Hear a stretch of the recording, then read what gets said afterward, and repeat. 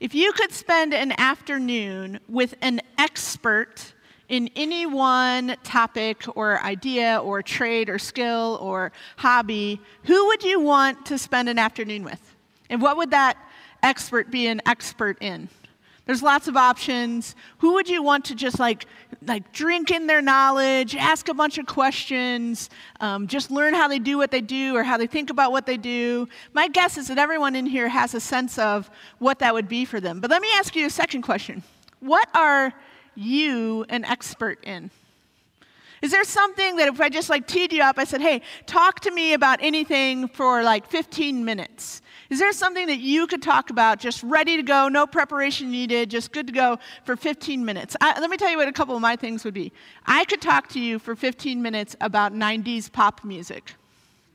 90s pop music is the best pop music there ever was. Be happy to tell you all about it. I could also talk to you for a solid 15 minutes about why both Star Wars and Star Trek are fantastically great sci-fi franchises. We could go for 15 minutes easily about that. What for you? What about you? Maybe look at a neighbor and share something. Share something. What's something? You had to talk for 15 minutes. You get 10 seconds to go. Go.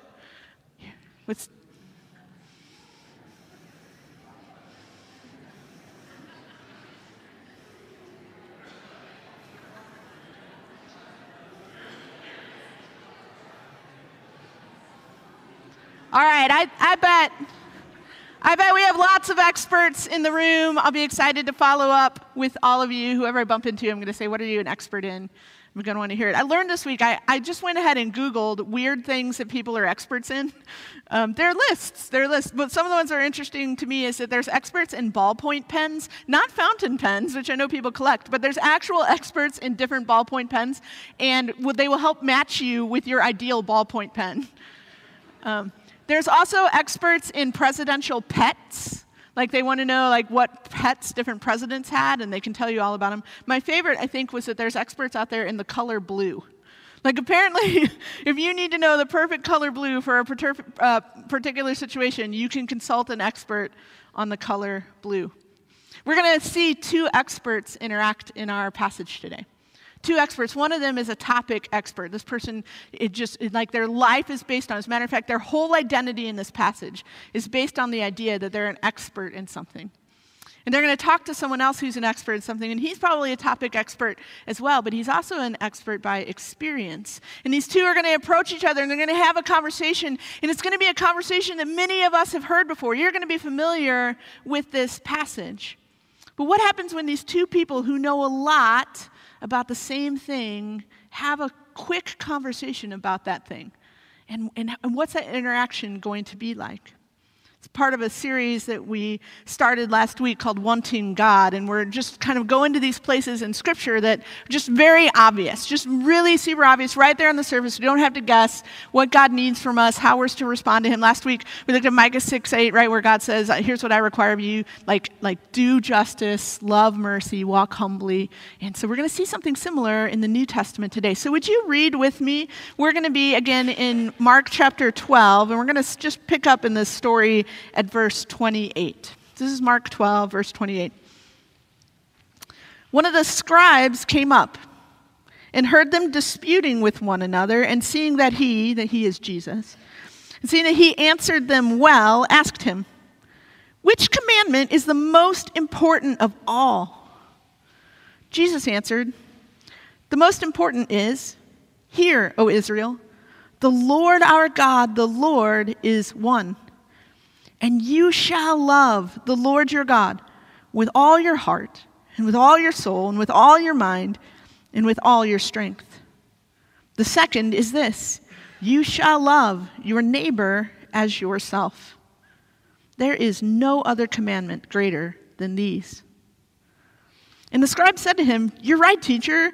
You have truly said that he is one, and there is no one besides him, and to love him with all the heart, and with all the understanding, and with all the strength, and to love one's neighbor as oneself is much more than all whole burnt offerings and sacrifices."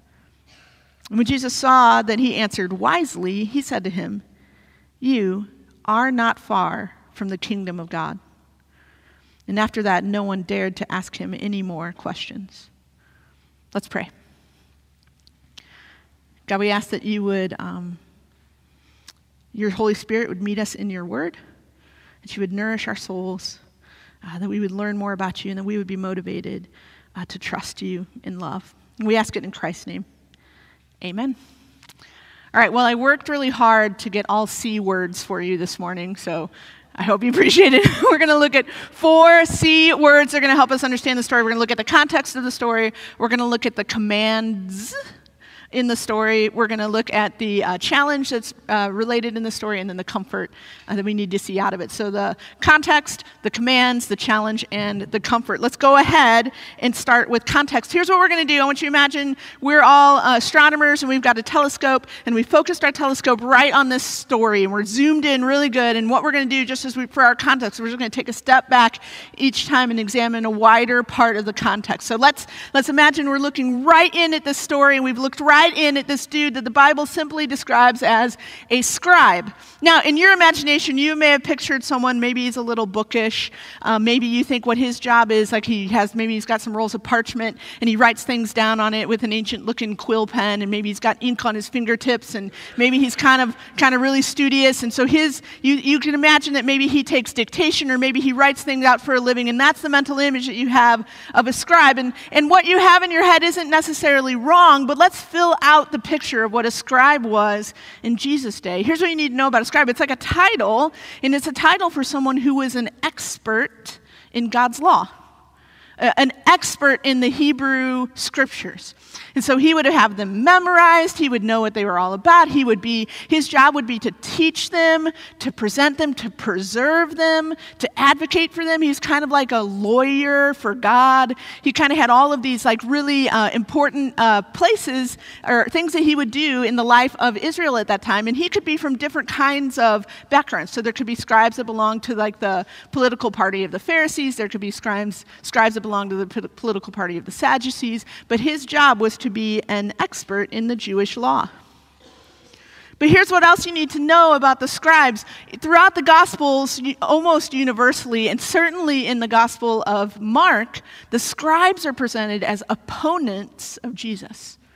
They're constantly challenging him. They're constantly confronting him about what he's doing. The scribes and the Pharisees are presented as kind of these villains in the gospel stories of Jesus. They're the ones who just never get what he's up to. They don't like that he teaches with authority. They don't like that he seems to speak for God. They don't like the people that he hangs out with. They just don't like Jesus, and they actually think he's dangerous. And so you can even see that conflict between scribes and Jesus plays out even at the end of the chapter we're reading right now. If you glance down at verse 38, you'll see Jesus say this. It says in his teaching, he said, "Beware of the scribes who like to walk around in long robes and like greetings in the marketplaces and have the best seats in the synagogues and places of honor at feasts, who devour widows' houses and for a pretense make long prayers. They will receive the greater condemnation." Jesus has some not nice things to say about the scribes. He says, look, they're kind of false. They pretend to be one thing. They like the power. They like the influence. They like the way that people look at them. They like the role that they play in society, but they're actually dangerous. Beware of them. On the outside, they seem to be doing all the right things, but on the inside, they're trouble. So the scribe is someone who's presented in this gospel as someone who's opposed to Jesus. As a matter of fact, one of the resources I read this week said when you read scribe, you should be thinking this is the antithesis of a disciple. So if a disciple is a learner and a follower and a truster, a scribe is a challenger and a doubter and a wanderer. So a scribe is the opposite of a disciple. But here comes this scribe. And he's encountering Jesus. So if that's the zoomed in moment, let's zoom out our context a little bit more. And let's see what the scribes are trying to do at this moment. We're actually told at the beginning of the chapter, if you look back at Mark 12, verse 13, you'll see what? And they sent to him, and the they is the religious leaders. They sent to him some of the Pharisees and some of the Herodians to trap him in his talk. So the very first part of this chapter is set up as a challenge for Jesus. These religious authorities are coming to challenge Jesus in what he's doing. They want to trap him. They want to get him. So into the middle of that comes this scribe and his question. Let's zoom to the question. What does he say? He says, hey, teacher. What does he say? He says, what commandment is the most important of all? Important has to do with primacy. It has to do with being first, but it's also the idea of something that supersedes others. So that word important is sometimes translated first. So when Jesus says, seek first the kingdom of God, first in that verse and important in our verse is the same thing. Or when Jesus says the first will be last, first in that verse is important in our verse here. So what comes first? What's the first among all the commandments is his question. And so commandment means what we think it means, like order, rule, direction. So the question is, what's the most important of the commandments? And we might just read that as a question, but as we've zoomed out of our context, I want to explain to you something that's going on in Jesus' day, and that's that people loved talking about this stuff. This is what religious leaders did. They were constantly asking questions about God's word, about the law. As a matter of fact, there was this ancient Jewish tradition of asking questions very, very similar to this, or even this exact question. What's the most important thing in the law of God? And so they had these categories. They would say, well, some laws are heavy, and some laws are light, or some things that God says are great, and some things are little, and they would summarize, and they would try to fit things together, but they would also analyze and try to pick things apart. And they were constantly asking questions about God's word. As a matter of fact, very famously, there was a rabbi teaching right around the time of Jesus' birth. His name was Hillel. He was a very famous Jewish teacher. People still read him. You can read his stuff now.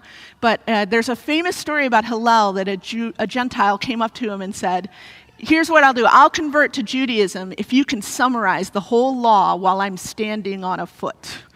So he says, really, if you can summarize what God wants for me in a short enough time for me to stand on one foot, I'll believe this stuff. And Hillel said to him, really famously, Hillel said, what is hateful to you, don't do to your neighbor. That's the whole law. Everything else is commentary. Go and learn it. That was Hillel's thing. He said, what's hateful to you, don't do to someone else. It's like, Hillel's version of the golden rule. Jesus said things really similar. You guys, this was a kind of thing that the religious people in Jesus' day were talking about. What's the most important commandment? And they were talking about it for reasons that you will be familiar with. My guess is that in this room right now, there are many of you who have said, I'm going to read the Bible. I'm going to read the Bible this year. And you get your Bible, and maybe you sit down on January 1st because you're really diligent and awesome, and you have a new plan for the year, and you're going to read through the Bible this year. And you open it up, and you start in Genesis, and you get going, and you may have steam, and you may make it through Genesis, right? And you're like, well, that was stories. Some of that's kind of weird and a little uncomfortable, but I'm doing good, right? And then you get into Exodus, and there's some okay stuff, and like Moses, yay, let my people go, and they cross the river. And then Moses goes up on a mountain, and then all of a sudden, it happens. You guys remember when this happens? All of a sudden, you're just reading rules, right? All of a sudden, you're reading these really detailed descriptions about how to build a tabernacle and how many cubits long a thing needs to be. And all of a sudden, you find yourself, you're reading all these instructions about what kind of thread to make clothes and curtains out of. And then all of a sudden, you find yourself into Leviticus and into Numbers and into Deuteronomy, and you're like, what is happening? Like, why? This is so boring. I don't understand it. Why do I need to worry about what happens when my ox gores someone, right? And what do I need to do? Like, why are these uncomfortable rules about trapping someone in adultery, or when they're bleeding or they've touched a dead body? And we get somewhere at the beginning and we just go, I can't do this anymore. I don't even know what's happening here. This doesn't make sense. Has anyone had that experience? Right? My guess is that many of you, I bet, power through, and you just get through, I'm going to do this. And then you look back on that section of the Bible and you're like, that was weird. I don't really know how to make sense of that. Some of it's uncomfortable, some of it I don't like. It makes God look strange and difficult, and it means that the people I encounter who I talk about God, they think I believe that stuff, but I don't think I really believe that stuff, and what's happening? Well, our friends in Jewish day, they had similar questions. I think sometimes we have this idea of scribes and Pharisees, and we think that they just kind of had this long checklist of things that they had to do to be right with God, and that was their motivating religious principle. Well, that's not really true. They knew that many of the commands in Scripture didn't make sense in their world. right? There's all kinds of commands about the tabernacle. There's all kinds of commands about the land that they lived in or the wilderness wanderings. They knew that didn't matter to them. It didn't apply to them. And so they worked hard to try and figure out what's going on in the law. And so these really, these scholars, they would debate a little bit, but they kind of settled on that there were 613 commandments in the scriptures. And they said, well, 248 of those commandments, they're positive. They're things that I should do. And 365 of them are negative. They're prohibitions. They're things that I should skip. And some of them matter and some of them don't, but they all might reveal something about who God is. And so the wider context that's important for you and I to understand is that this was part of the religious discussion of Jesus' day. And so when the scribe comes up to talk about Jesus, he has some of the background that's similar to ours. He's embedded in a wider context of asking questions about what is this God doing? What is this law for? What's really happening in the Old Testament? And then he's part of a narrow context of religious conflict. He's part of this narrow context of like, hey, I don't like you, and what are you teaching? And you seem outside the bounds of what's acceptable, and they have this kind of conflict. And then he has this really, really, really narrow context of Jesus has come in to Jerusalem, and he's stirring things up. This conversation happens the week of Jesus' Passion. So probably within 72 hours, Jesus is in the tomb. From this conversation. It's important context for us to know because this question matters to you and I. Wouldn't it be great to know? I mean, how many times do we say, if I just knew exactly what God wanted, I would do it? And here's Jesus going to tell us exactly what God wants. Look down at Jesus' answer. He says in verse 29, here's the most important commandment. Hear, O Israel, the Lord our God, the Lord is one. And you shall love the Lord your God with all your heart and all your soul, and with all your mind and with all your strength. The second is this, you shall love your neighbor as yourself. There's no other commandment greater than these. Well, it's interesting, right? Because we should notice first, the scribe says, what's the greatest commandment? And Jesus gives 2, right? So hold on. So we got to ask ourselves some question about that. And you get the sense it's kind of right on the tip of his tongue. He's ready to go. But many of you may know, but let's point out what may or may not be obvious is that Jesus' answer is just a direct quotation from 2 places in the Old Testament. So he quotes to the expert, something the expert should be an expert in. And the first thing he quotes is Deuteronomy 6, verses 4 and 5. Hear, O Israel. We might as well just read it right now. Let's read exactly what it says. It says, Hear, O Israel, the Lord our God, the Lord is one, and you shall love the Lord your God with all your heart and with all your soul and with all your might. This is called the Shema. Some of you guys may know that. Shema is the Hebrew word for to listen or to hear, so that we describe this passage of Scripture and a few other verses that get added onto it as the Shema, because it's the first word of the phrase. And you guys, this was the ancient Jewish equivalent of our Apostles' Creed or Lord's Prayer. It was as common and as commonplace to them as the Lord's Prayer is to us. They knew it. They knew what it meant, and Jesus quotes it here. He says, here's the most important command, love the Lord. Now, some of you eagle eyes in here, congratulations, you get a gold star. You see that the Deuteronomy quotation has only 3 things we're to love God with, and Jesus has 4. And there's fun things to explore in that. I'm not going to do it. We don't have time. But there's fun things to explore. Jesus adds in loving God with your mind. And so he quotes there from Deuteronomy, but then the second part of what he commands, he quotes from Leviticus. Let's look at that.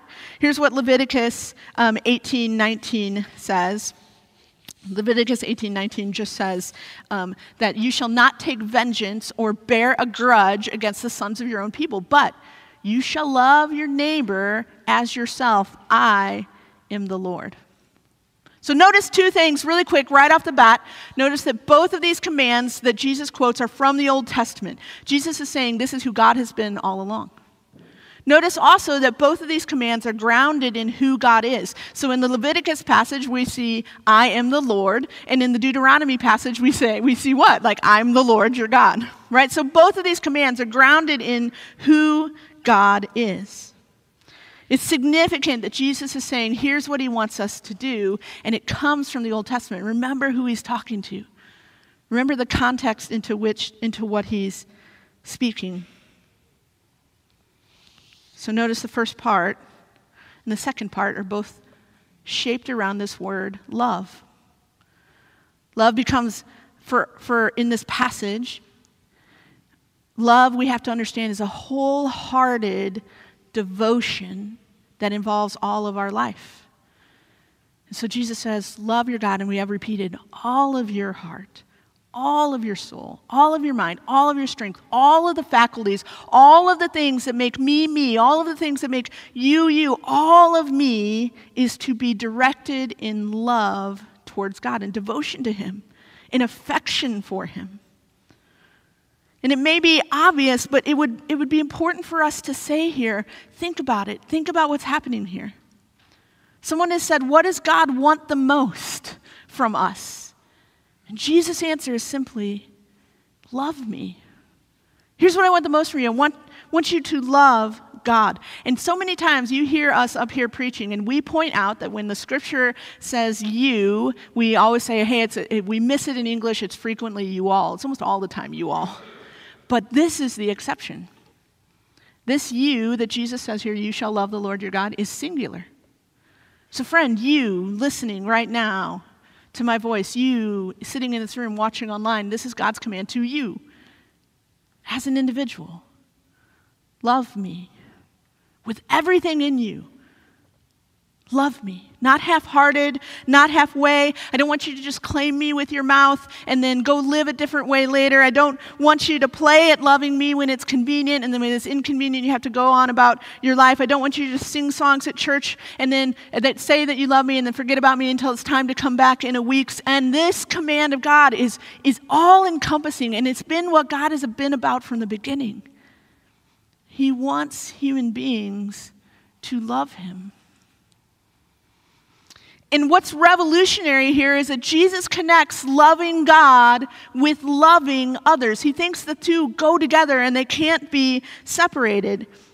And so he says, oh, and by the way, when you love me, here's the greatest command. When you love me, you love other people too. You have to have a life that's defined by this love, this affection, this genuine concern for the other's welfare, and a genuine concern for what God wants for me. And don't you just think, wow, could it be nice if it was any one of the other 613 commands? Because this one is hard. To have a life that's shaped by love for God and a life that's shaped by love for others. Jesus, I think, makes it even harder when he says you need to love your neighbor as yourself. I think sometimes we read that as and we think, oh, that's as much as I love myself. It's not. It's in the same way that I love myself. So I need to love you in the same way that I love me. And here's how I love me naturally. You didn't have to teach me to love me. You didn't have to teach me how to put myself first. You didn't have to teach me to always make excuses for the way that I do things and to blame other people for the exact same things when they do it. You didn't have to teach me how to cover over my offenses. No one had to teach me to see myself in the best light. And Jesus' command here is that we would do those things for our neighbors. Many of you guys know that when this story is recorded in Luke's gospel, this is where we get the story of the Good Samaritan, because the scribe is recorded as saying, and who's my neighbor? And Jesus says, the parable of the Good Samaritan, which basically means anyone. Everyone is your neighbor. Any human being that you and I encounter, Jesus is saying you need to love them in the same manner in which you love yourself, naturally, quickly, easily. Love of God and love of neighbor go together.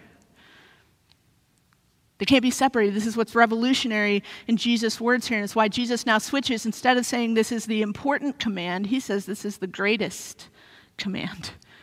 He changes the word. He says this is the command that is preeminent. This is the command that is splendid, highly esteemed on a grand scale, here is the command that is beautiful, not just at the top of a list, but the command that is most important.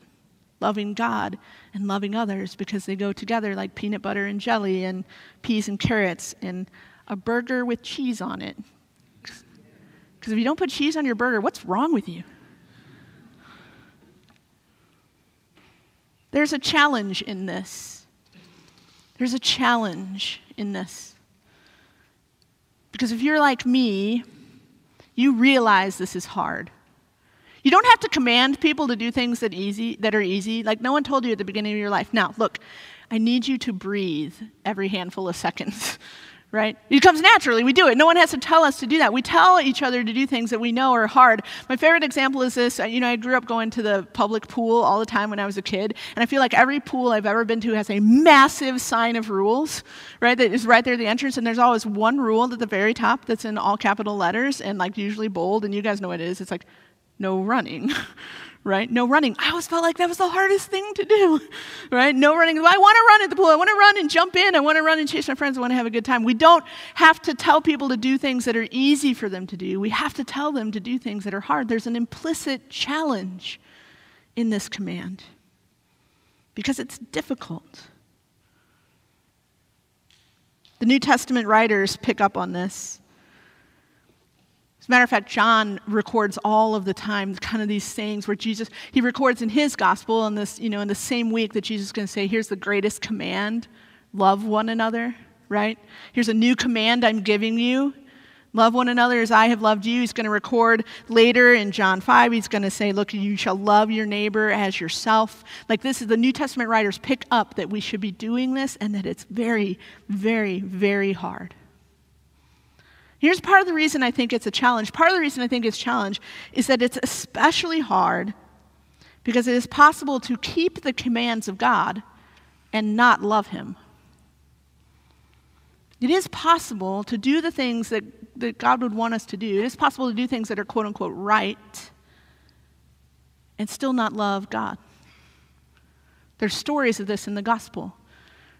There's the rich young ruler who comes to Jesus and says, what must I do to inherit eternal life? And Jesus says, you need to keep all these commands. And then what does he say? You remember he says, I've done that since I was a kid.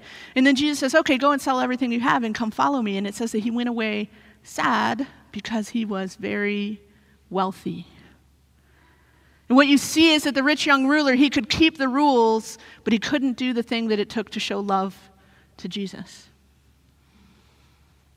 Or you have in the story of the prodigal son, you have the older brother, when his younger brother comes home and the father's going to throw a feast, the older brother, remember what he says? He goes to his father and he says, I've done everything you've commanded me. And you're going to give him a party? And what you realize is that the older brother could do all the right things, but he didn't love his father. And so there's a challenge, there's a problem for us because sometimes we can float above life and do the things that we have to do while our heart is far away. But if that's true, we know we can also grow in love for God and others. And then we can naturally desire to keep his commands. It's like a rhombus and a square, right? Every square is a rhombus, but not every rhombus is a square, right? It's the same thing, right? Like to love God is to keep his commands, but keeping his commands doesn't mean that you necessarily love God. This is a challenge for us. So I have a very good friend. We worked at the same church together, previous to this church. And so I'll allow him to remain nameless because the story is funny. But when you work at a church, here's the funny thing that happens is that when there's a funeral, sometimes they leave behind flowers and flower arrangements because they just can't fit them all or they want to give some to the church. And so frequently there's a funeral at our old church, they would leave these displays of flowers behind. And here's what my friend would do. He would be like, awesome. And he'd either get some of the flowers out of the displays and put them together, but more frequently he'd just take one of the flower arrangements and he'd take it home to his wife, which is a nice thing to do. Here's flowers for you. Some of you guys may see this coming. Here's what he didn't do. He didn't say they were from a funeral today. He let his wife believe that he was bringing flowers home for her. And there may have been a guilty party, who at one point didn't realize that was what was happening, and said, "Oh, do you like those flowers Jamie brought home from?" Oh, I said his name. Brought home from the funeral today, and she said, "What?" And I thought, "Oh no." And here's what happened. Jamie had to admit to his wife that he had been bringing flowers for her, that he'd really just been grabbing off the counter as he walked out the door to go home, right? You can do the right thing. You can do the right thing and have it not be motivated by love.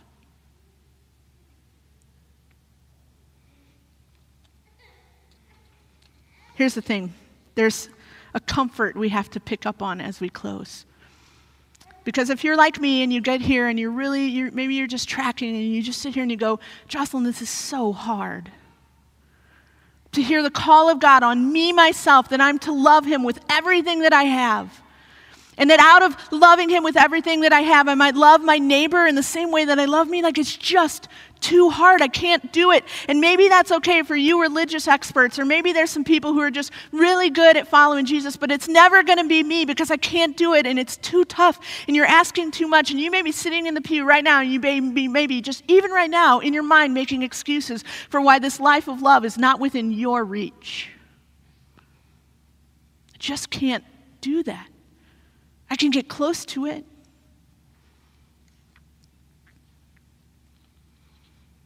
So I want to say to you something that Jesus said to the scribe here at the end. Because he turns to the scribe and he says, and when the scribe affirms what Jesus has said, and said, "Yeah, love is more important than everything else," Jesus said what? He said, "You are not far from the kingdom of God." One of the commentators put it like this: what's not important here is that Jesus said these things. What's important here is that Jesus did these things. What's important here is not that Jesus puts this call on us. It just feels like something that could crush us because we know we can't live up to it. What's important to us is to know that Jesus was dedicated to living these things out on our behalf. And so when Jesus says, "Love the Lord your God with all your heart and your soul and your mind and your strength," here's what Jesus knows. He's the only one who will ever be able to do that. He's the only one who will ever be able to do it in its fullness. And when Jesus says, "Love your neighbor as yourself," he is the one who knows he's the only one who will ever be able to fully do it. So when he looks at the scribe and he says, "You're not far from the kingdom of God," what he's saying is it doesn't mean you need to work harder to love God and to love others. It means you need someone to do it on your behalf. Jesus actually tells us that the greatest love is just to lay down your life for your friends. And that's what he did for you and I. So this morning, to the extent that you feel the weight of this, to the extent that you feel, "Jocelyn, I agree. I believe that God calls me to love him with everything that I have, and I agree that love might be the answer to the context that I find myself in, and I agree that love is probably the way that I need to feel towards other people, and I just can't do it," then what I want to say to you is, you are not far from the kingdom of God.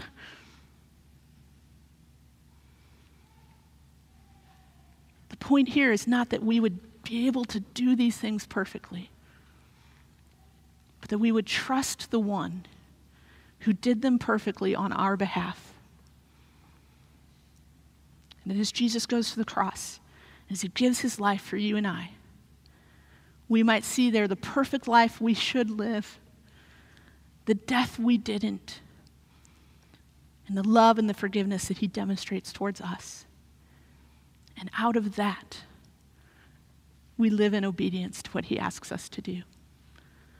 Not because we need to be better people, but because we know we can't be.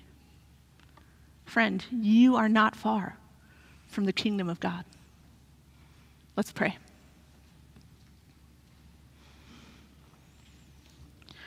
God, I confess that sometimes this call to love, this like all-encompassing, all of me, everywhere at all time call to love just feels so beyond my grasp.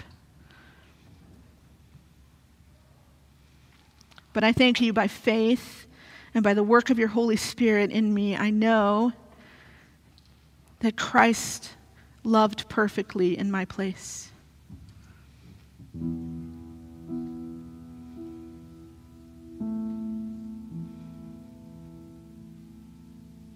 So God, I ask that as we come to know that, as we come to recognize that the love that you live towards others and the love that you live towards your Father, that life is counted towards our righteousness as we come to you in faith. God, I pray that then we might be motivated to live in love ourselves. And it would pour out of a gratefulness. It would pour out of a new identity, a transformed heart that acknowledges, I can't do these things, but I am so grateful that Christ has done them for me. And we ask that in your precious name. Amen.